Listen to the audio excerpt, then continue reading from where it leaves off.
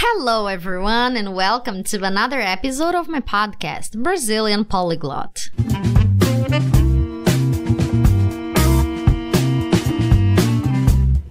I am Ludmila. I am a polyglot and I speak 6 languages: Portuguese, English, Spanish, French, Italian, and Russian.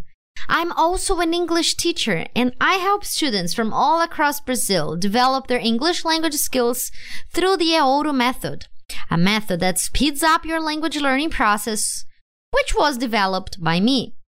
I currently own an online language school, Brazilian Polyglot School, where I teach the EORO method applied to the English language. I love my work, and my goal is to help you speak English fluently and accurately, sooner than you can imagine, because I don't believe we need to wait years and years before being able to communicate in English. That's why I developed this learning method, which is, by the way, the same method that I used to become fluent in my languages too. If you want more tips on how to learn English effectively and how to develop your 4 skills in the language, stay tuned in my content. I am active on Instagram and I go live on YouTube every Wednesday at 8 p.m. Brazil time. I'm sure you will benefit a lot from the content that I produce. In today's episode, we will learn the use of the modal verb could, and as usual, we will have a brief explanation of its use, and then you will see lots of coulds in context within a story. We use could to show that something is possible but not certain. For example, they could come by car. Maybe they will come by car. They could be at home. Maybe they are at home. We also use could have to make guesses about the past.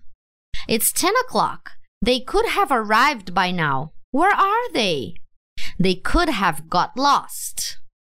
We use could to make general statements about the past. It could be very cold there in winter. It was sometimes very cold there in winter. You could easily get lost in that town. People often got lost in that town. We use could and couldn't as a past form of can. She can speak several languages. Present. She could speak several languages. Past. They can dance very well. Present. They couldn't dance very well. That's the past. We also use could to ask for permission to do something in a more formal and polite way than can. Could I ask a question, please? Could we go home now? Okay, now, having laid out the initial theoretical foundation on the use of could, let's dive into the story. The Unfortunate Inheritance, Part 1. Patrick rents a flat on the outskirts of London. He lives alone and doesn't have many friends. He is in his 50s and a widow. He works most days as a bus driver and will spend his free time watching gardening shows because it reminds him of his wife. Patrick didn't know his father, but never thought much of it because his mother managed to raise him on her own.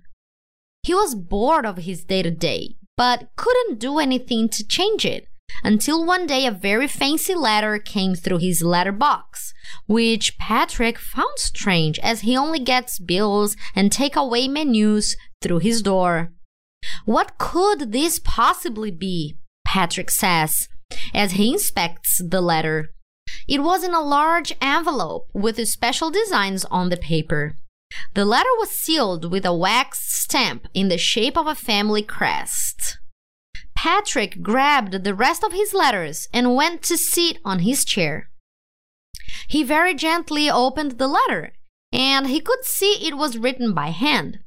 It seemed odd. As Patrick opened the letter, he noticed a pair of keys falling from inside. He put the keys aside and began to read. Dear Patrick Wilkinson, I represent the Murdoch family. We believe you are the heir to Mr. Alfred Murdoch. He did not have other children and admitted to having a child out of marriage before his death. We know you are his child. By his wishes, we have sent you the keys to his mansion. I ask that you come to the home as soon as possible. The address is the Hollow Meadows, Longtree Close, Lynchmere, GU3 3QW.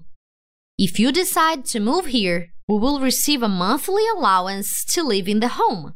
I will be in the mansion for the next month to guide you through the process. I hope to hear from you soon. Kind regards, Hugo Garland, executor of the will.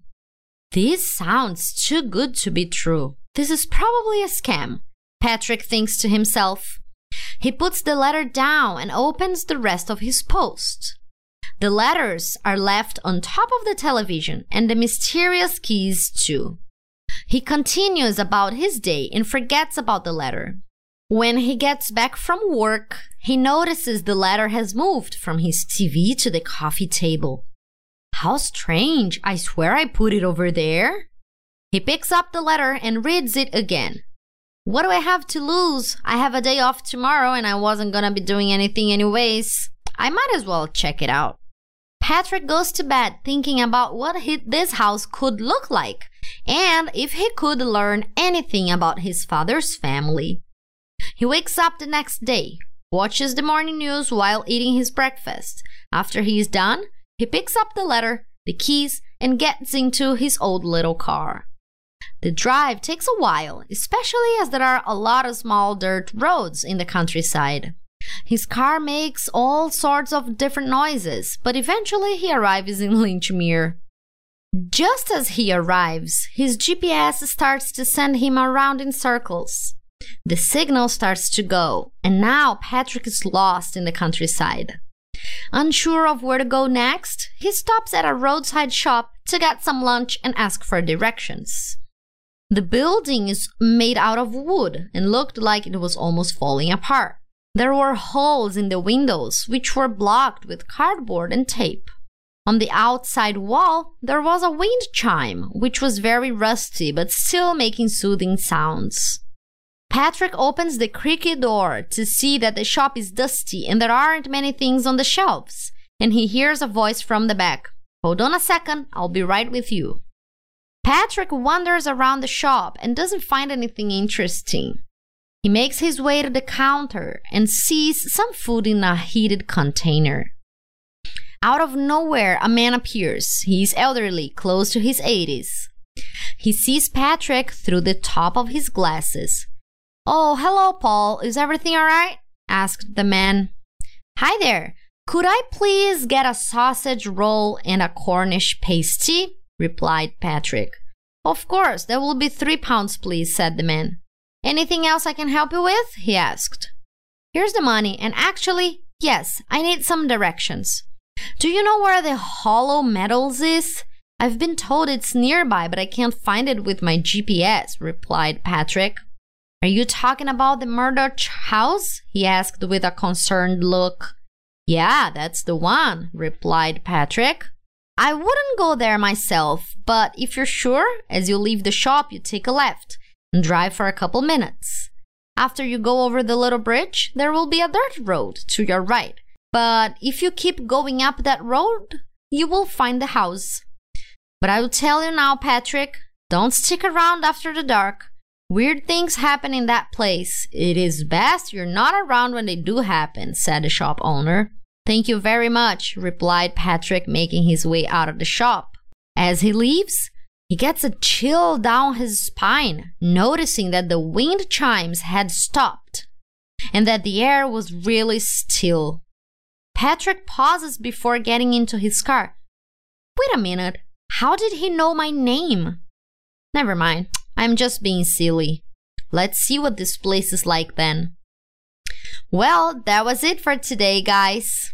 Next time, we will see part 2 of this story. And we will learn what happened to Patrick if he managed to arrive at the mansion. If you liked this episode, make sure to check out my other social media such as Instagram, Telegram, and YouTube. I will leave the link to all of them in the description down below. Also, remember to download the transcripts to this episode on my Telegram channel if you are a beginner. That way, you implement step 2 of the Ouro method, observation. That will help you skyrocket your vocabulary in English. See you next time and take care!